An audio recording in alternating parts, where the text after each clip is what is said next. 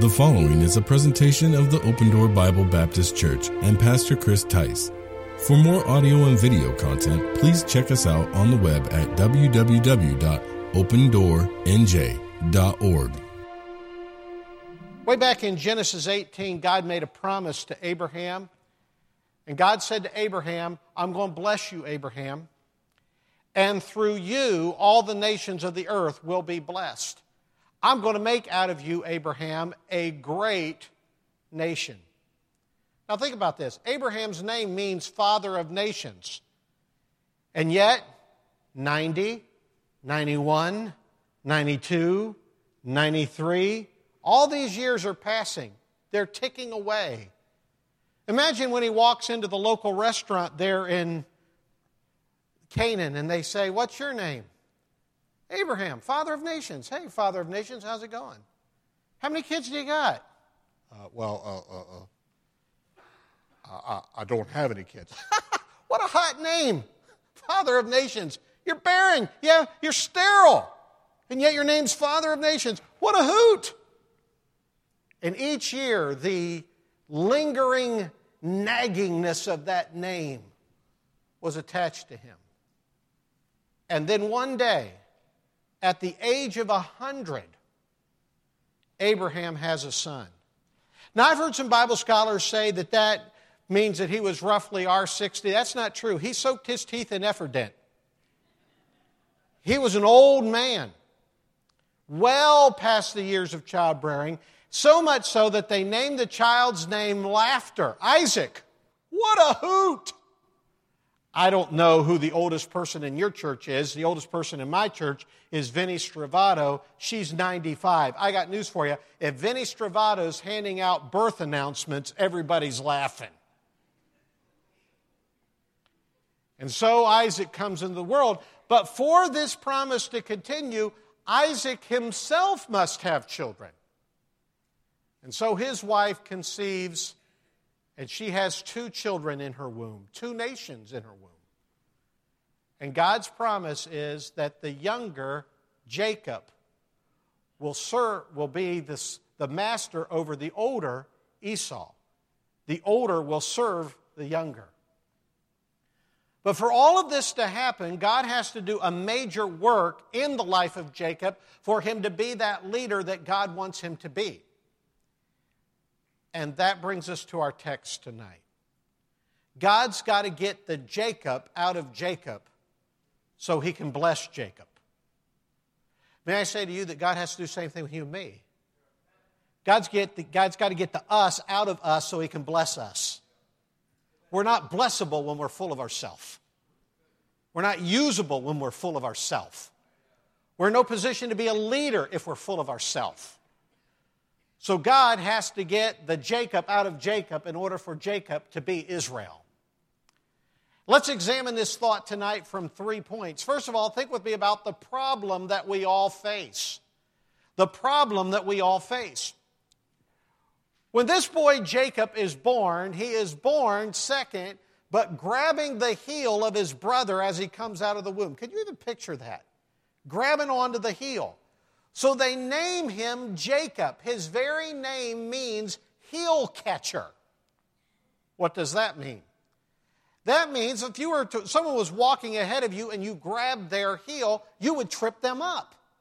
And the idea is that you would trip them up in order to take their place, in order to supplant them in the race. In other words, the whole name Jacob carries with it the idea of conniver, deceiver, heel-catching man.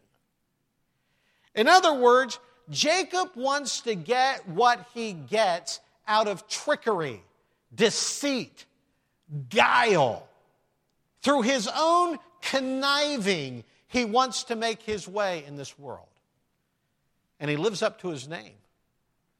When his brother comes home famished, he says, give me a bowl of your lentils. He says, I'll sell them to you. He sells the birthright for a bowl of beans. Later on in the life of Esau, you remember how he tricks his brother Esau, dresses up like he is Esau, to get his dad to bless him.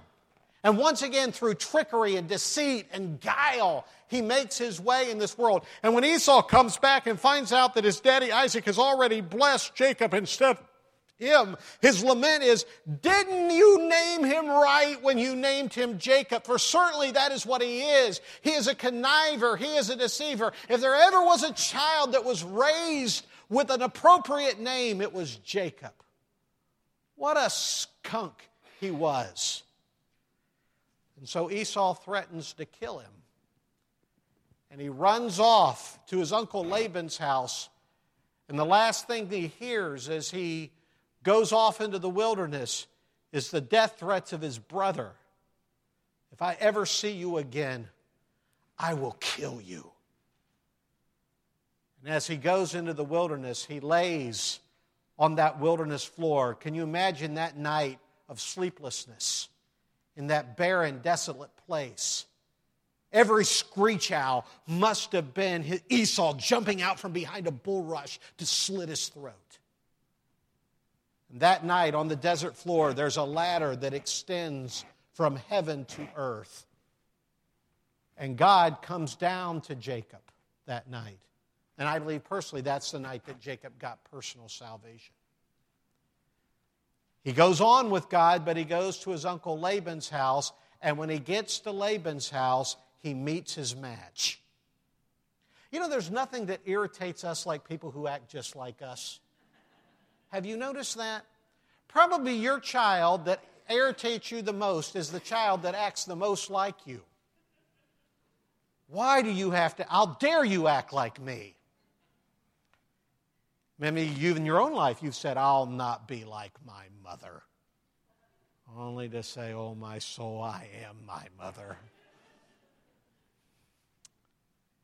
And so when he goes to Uncle Laban's, he finds a trickster that is just like him. You remember? Laban says, you've been with me a while. Name your wages. He says, I want your daughter Rachel. Well, what a fox she was. Good-looking chick. He says, I'll work 7 years for her. That's a long time to work for one woman. He worked 7 years for her, and he loved her so much, the Bible says that the time just flew by. But Laban that night replaced foxy Rachel with bug-eyed Leah. I bet Jacob wished he lived in the days of electricity, don't you? I wish there had been lights that night. Because when he woke up the next morning expecting to see the fox, he saw, ooh, my goodness. And he was tricked. That was just the beginning of it. The Bible says that Laban changed his wages 10 times. And finally, when he'd had it up to here with Laban, he takes off for home. And when he takes off for home, it's a jagged break. You remember Laban even goes after him and chases him down. And it's not an amiable separation. And now Jacob's in a quandary because he can't go back to Laban's. Too many hard feelings. He's got to go home. But if Laban is behind him, Esau's in front of him. And the last thing Esau said to him is, if I see you again, I'm going to kill you. So Jacob, what's he to do? In our story tonight, here's what he does. He takes out his wallet and he says, how much do I have? And he loads up all of his resources and puts the she-asses and the camels and the asses and all of that there and organizes everything that he can. And then divides his personnel into different stages. Okay, you, stage 1, you go with these presents. Stage 2, you go with these presents. Stage 3, you go with these presents. And hopefully by the time all of you all done all your stuff and paid all you can, and we've spread the idea out that I'm coming far enough around time, maybe he'll accept me. And so he does it.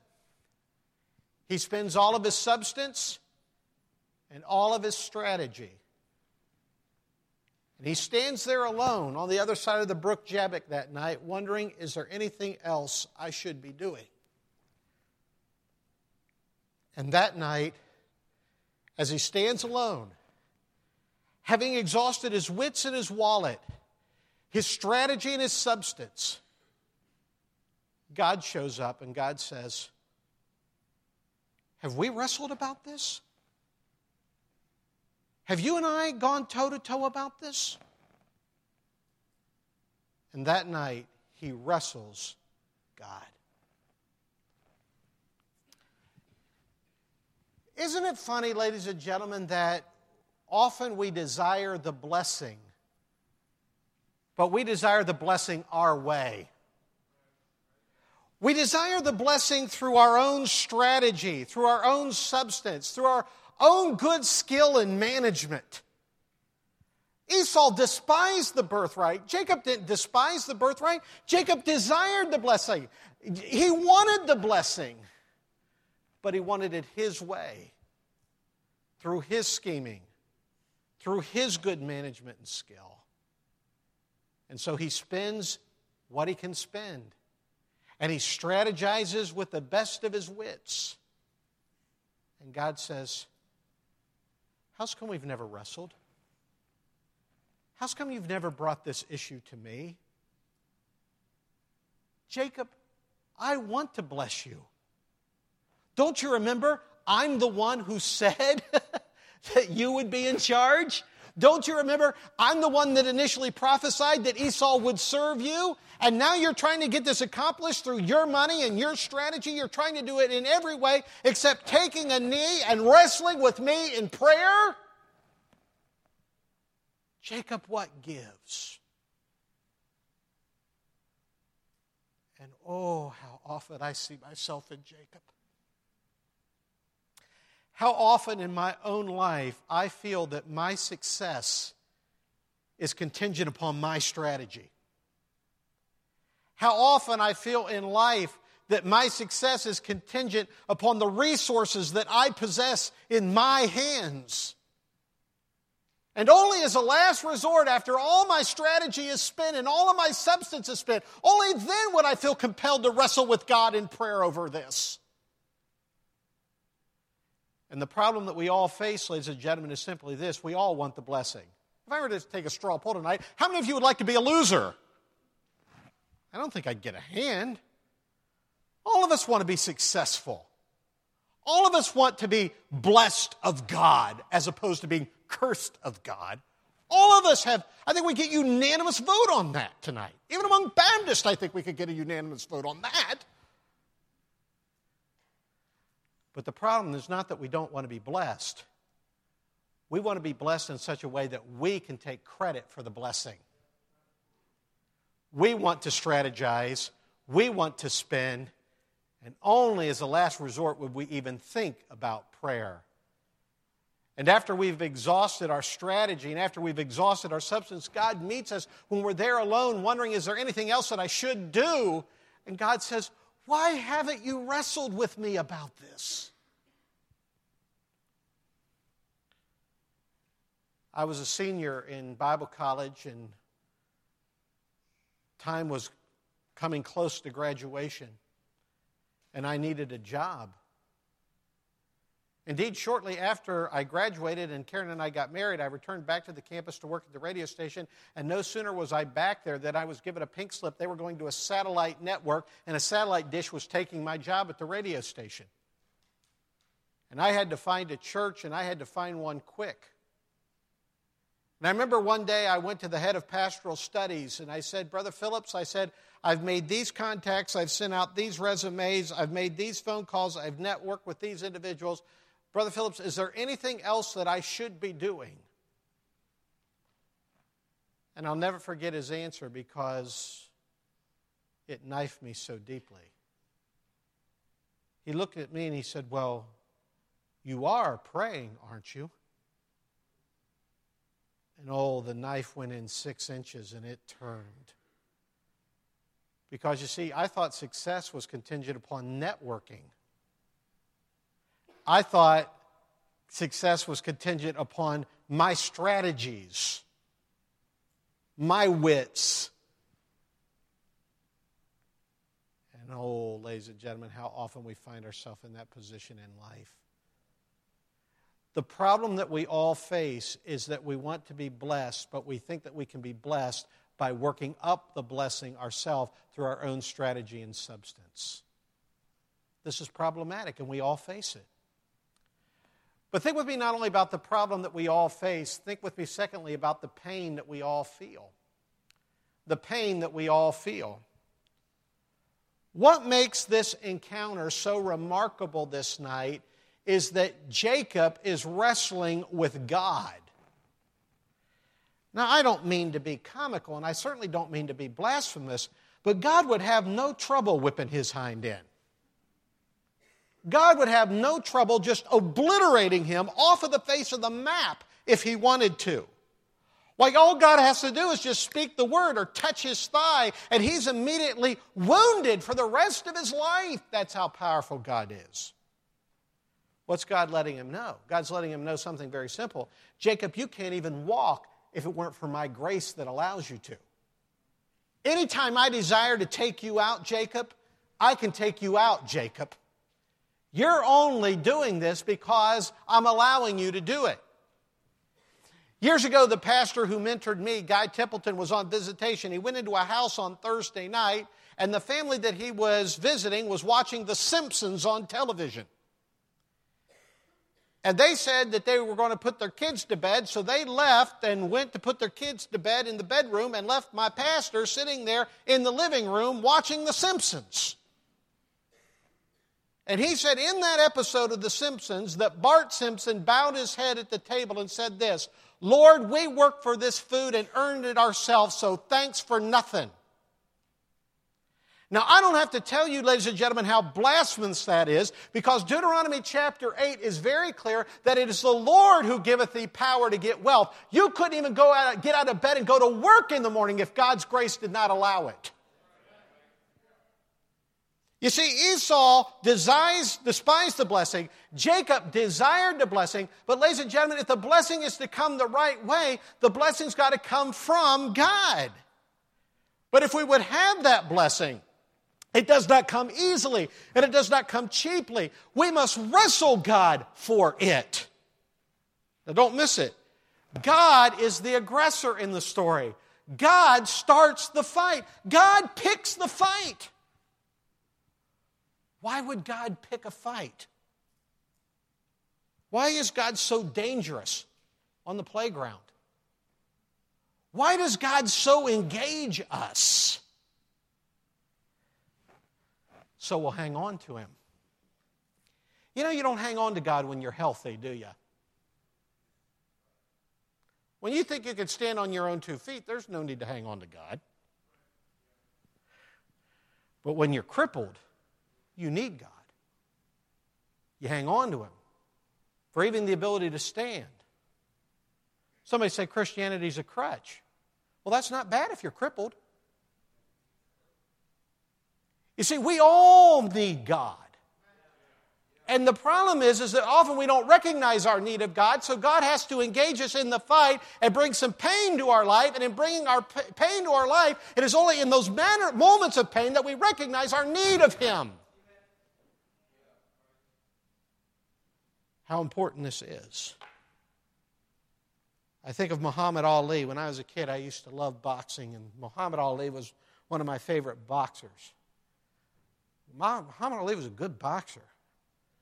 And you know, the funny thing about it is, when Muhammad Ali was pummeling somebody, the way they tried to avoid getting pummeled was hanging on to him. You ever seen a boxing match where somebody's hanging on to the boxer so the boxer won't kill him? You know, the only effective way of running from God is to run to him. The more you distance yourself from God, the more you're going to get pummeled. So the way to avoid getting pummeled is to hang on to him. And God brings pain to our life so that we will hang on to him. If you've got a toddler, you know exactly what I'm talking about. I don't know what it is. From 6 months to 2 years old, I love every 6-month-year-old to 2-year-old kid. You know, the funny thing about it is they don't love me as much as I love them. I don't know how many times I go up to church with a young family, I say, come see Pastor. Hung it on the mom. And the mom will say, go see Pastor, go see Pastor. I don't want to see Pastor. Hang them up. And even though they're pushing away, I'm hanging on to them. I'm actually wrestling them for intimacy. You've ever wrestled with your 2-year-old on the couch? You know what I'm talking about. You throw them on the couch, you yell them in their stomach and bite them and chew them up. And it's a great thing, isn't it? To wrestle a little kid for intimacy. Ladies and gentlemen, may I say that God is wrestling you and I for intimacy. God wants us to hang on to Him. This is why He engages us in the fight. God wants us to wrestle for the victory. And this is the very nature of prayer. Go over to Colossians chapter 4. Hold your place here in Genesis 32. Flip over to Colossians chapter 4. Look at verse 12. The Bible says in Colossians chapter 4 and verse number 12, Epaphras, who is one of you, a servant of Christ, saluteth you, always laboring fervently for you in... Now, think about this. Let's talk about the people who really work at Open Door Baptist Church. The people who fervently labor in the nursery. No doubt. What would you say is the most fervent, laboring portion of this church? When he says here that Epaphras laboreth fervently in... If I was writing this, I probably would have said something else besides prayer. But prayer is exactly the thing that he says he's fervently laboring in, suggesting to us that prayer's not easy. Prayer is hard work. There are no shortcuts to prayer. There's no cliff notes for prayer. You can't go to Barnes & Noble and find praying for dummies. There's no shortcuts to this, ladies and gentlemen. Prayer is hard work. Prayer is wrestling. Prayer is hanging on to God and saying, God, I will not let you go until you bless me. We need to learn what it means to wrestle with God in prayer.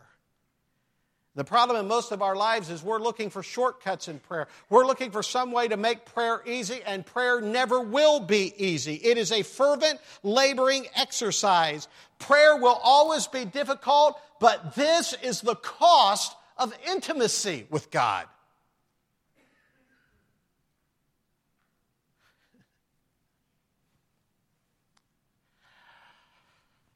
I heard a lady say one time that she'd been married for nearly 50 years and she and her husband had never fought. Excuse me, I just don't believe it. If they got a good marriage, I don't believe it. I believe that good marriages have fights. Why? Because I believe intimacy always involves fighting. You have to fight for intimacy. You have to fight for intimacy. Years ago, there was a missionary family that was close to us. They were on the field, and they had to come home because the man in this missionary family was writing intimate letters. There was no adultery or anything like that, but he was writing intimate letters to a teenage girl. The wife found these letters and unearthed them to the mission board, and they had to come home for counseling and correction and restoration. They had to see a variety of counselors, and one of the variety of counselors that they saw was myself. And I'll never forget what the wife said at my kitchen table in my wife and mine's presence. She said, concerning her husband, he doesn't know who he's dealing with, but I'm not giving up on this marriage that easy. He's stuck with me. Amen. You know what she's saying? She's saying, intimacy requires a fight, and brother, I'm bringing it. That's what she's saying. Is it any wonder, therefore, that Timothy Chester, in his book on prayer, calls prayer the domestic reality? I love that statement. Prayer is the domestic reality. There is no way that we can have intimacy with God unless we choose to wrestle with Him in prayer. There is no way that God could be a household friend of ours without the battle for intimacy taking place. So there's no way. There is no way that you and I can have a vibrant relationship with God without feeling the pain of wrestling with Him in prayer. And that's why at times God brings pain into our life so that we will cling to Him yet the more and say, God, I will not let you go until you bless me. The problem we face is we want success without it. The pain that we feel is that there's a cost to this intimacy. Now notice finally the prize that we all find. The prize that we all find. When this wrestling match is over, Jacob receives a new name. God changes his name here on this spot to Israel, a man who has power with both God and man, one who has struggled with man and God and has overcome. The victory to live effectively is found when you and I are assaulted by God. Victory is found only in those moments when I deliberately choose to wrestle with Him. And that is where my power is found. It is found in that prayer time, and it is found to have power both with God and with men. I love it. Now imagine this. On this wrestling match, God asked Jacob his name. What's your name? Imagine that. If you had a name that you were embarrassed by, how would you respond? What's your name? Jacob. Excuse me? Jacob. I can't hear you. Jacob. Oh, how's it going, schemer? How's it going, heel-catching man? Supplanter? Cheat? Fraud? How's it going? He's forced to admit that night who he is. He's nothing more than Jacob. He's nothing more than a deceiver, a conniver, a schemer. That's all he is. His whole life he's been a conniver. He connived his blind father. He connived his aggressive, hard-working brother. He connived his uncle Laban over and over and over again. His life has been characterized by deception. But from this moment on, he's got new identity. Now he has a success, and this success is not found in his scheming. This success is found in his Savior. Okay, here's our theme. Hope is not found in your scheming. Hope is found in your Savior. And so when Jacob crosses the brook Jabbok that night, as he limps through the water of Jabbok that night, he does so as a new man. And he does so as a new man because he has been with God and talked to Him and battled with Him face to face. Now, what's the result of all of this? Go to chapter 33 of Genesis, chapter 33, and look at verse 10. This is an interesting statement to me. The Bible says in Genesis 33, verse 10, "And Jacob said, Nay, I pray thee, if now I have found grace in thy sight, then receive my present at my hand, for therefore have I seen thy face, as though I had seen the face of God, and thou wast pleased with me." Jacob sees in his brother Esau the face of God. I don't think if you'd look up godly in the dictionary, you'd find Esau's picture there. So what does he mean when he says that he sees in Esau's face the face of God? Here's what I think he means. He's saying, Esau, all this while I really thought my problem was you, but my problem wasn't you, my problem was God.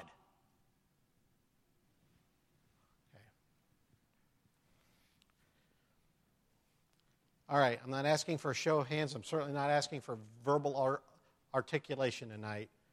But who in your mind would your life be better if God just took them out? If Aunt Mabel was gone, happy days would be here again. Joyce Landorf says that everybody has an irritable person. The person whose mere presence is like fingernails on the chalkboard or rubbing the cat the wrong way.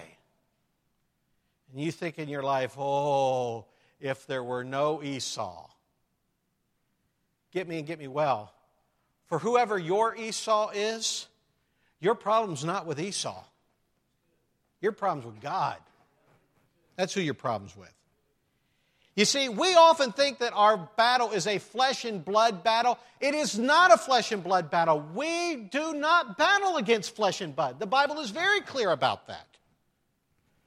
He has been fighting a spiritual battle with the divine. And I think this, he was fighting his brother to avoid fighting God.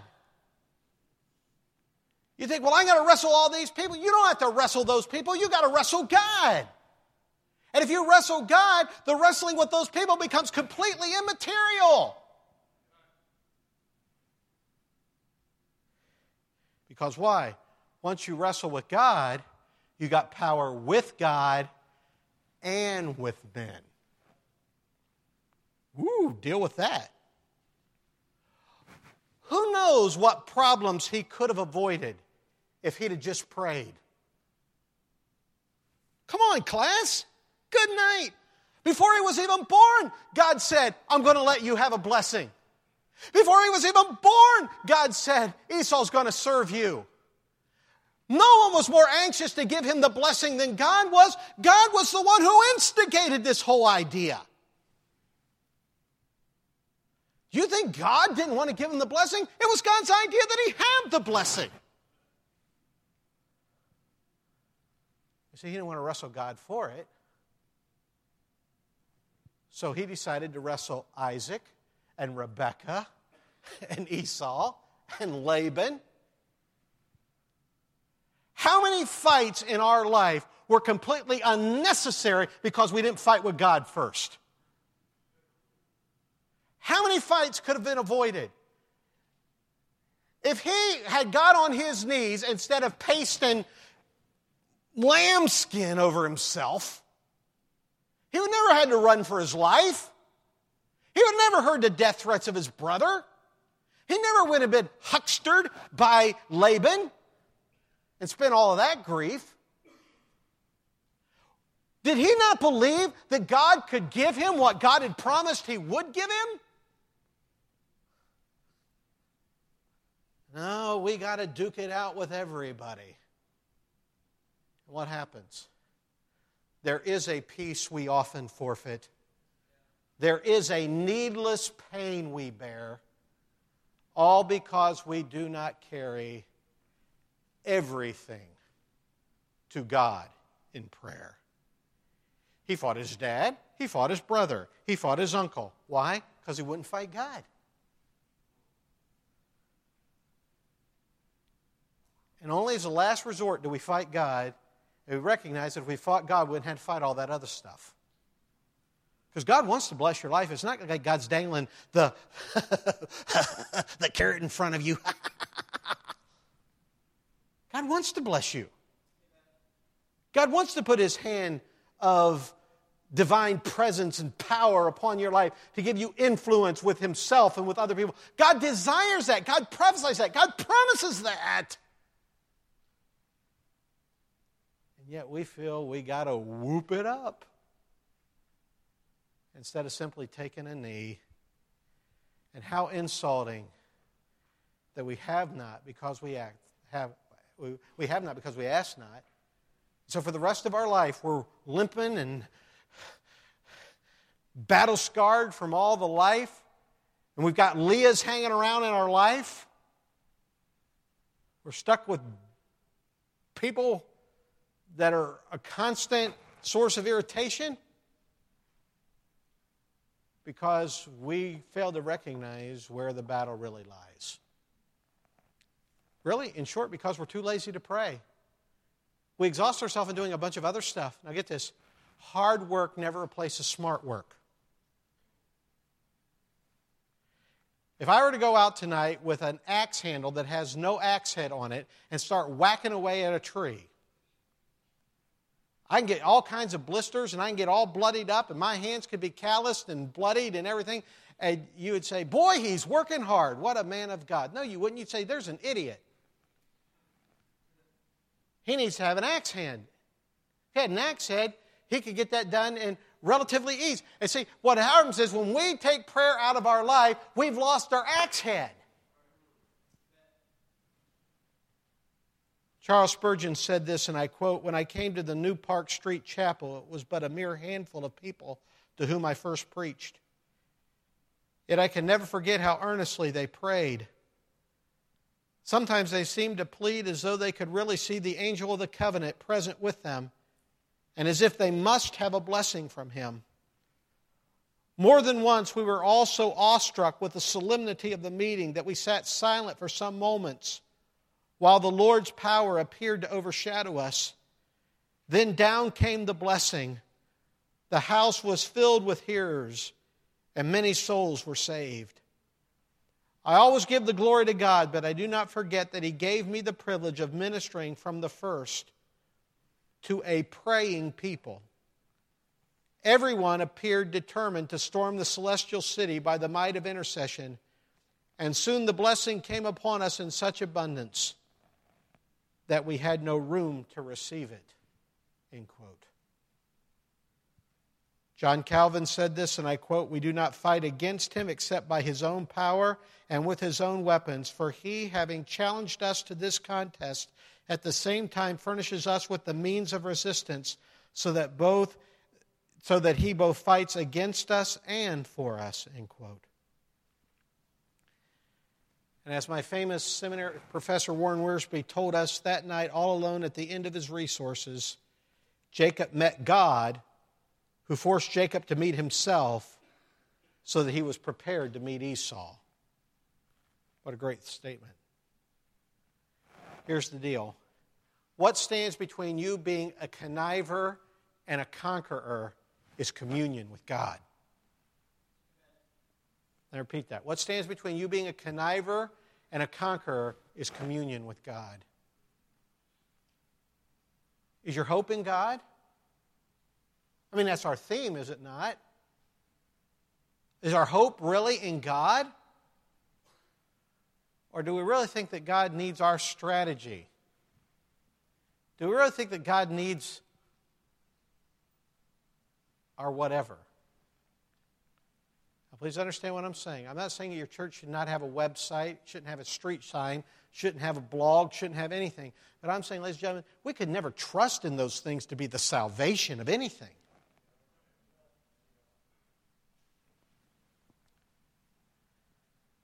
The danger in a ministry like this and in any ministry is this. When this pastor and his dear wife came to this congregation, they knew they needed God. Because it was clearly obvious if anything was going to happen here, God was going to have to do it. And you know what? When they got down on their knees and they begged God for the blessing, God showed up and God was God. But you know, now that we've got solvent finances and now that things aren't in the dire straits, do you really think we don't need Him anymore? Oh, that would be a terrible misnomer. Would it not? The first time I was asked to preach, I was 12 years old. I was preaching at a nursing home. That's a great place for a 12-year-old boy to preach to people that can't hear. I went to the local Christian bookstore. I got a Herschel Ford outline book, and me and Herschel Ford preached a great sermon that afternoon. You ought to have been there. I got to this where I didn't have a clue what I was doing. I needed God. I got down on my knees and said, God, I don't have a clue what I'm doing here. God, if this sermon's going to be preached, you're going to have to appreciate, God, I need you.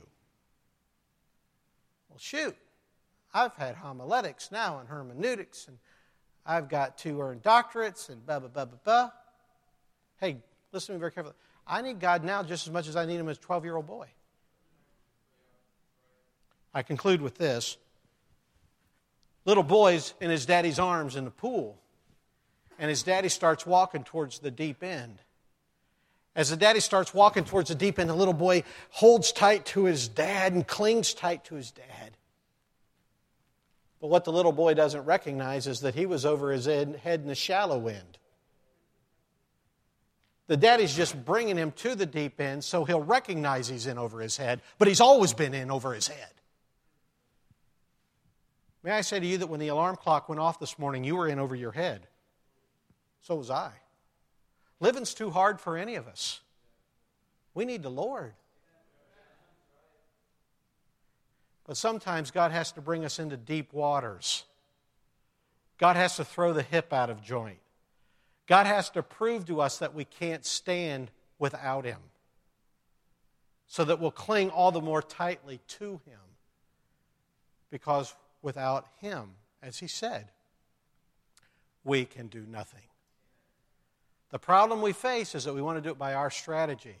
The pain we feel is so that we'll hug tightly to Him. And the prize that we find is that when we finally do wrestle with Him, we discover we have influence that we never thought we'd have before, because we allowed God to do what only God can do.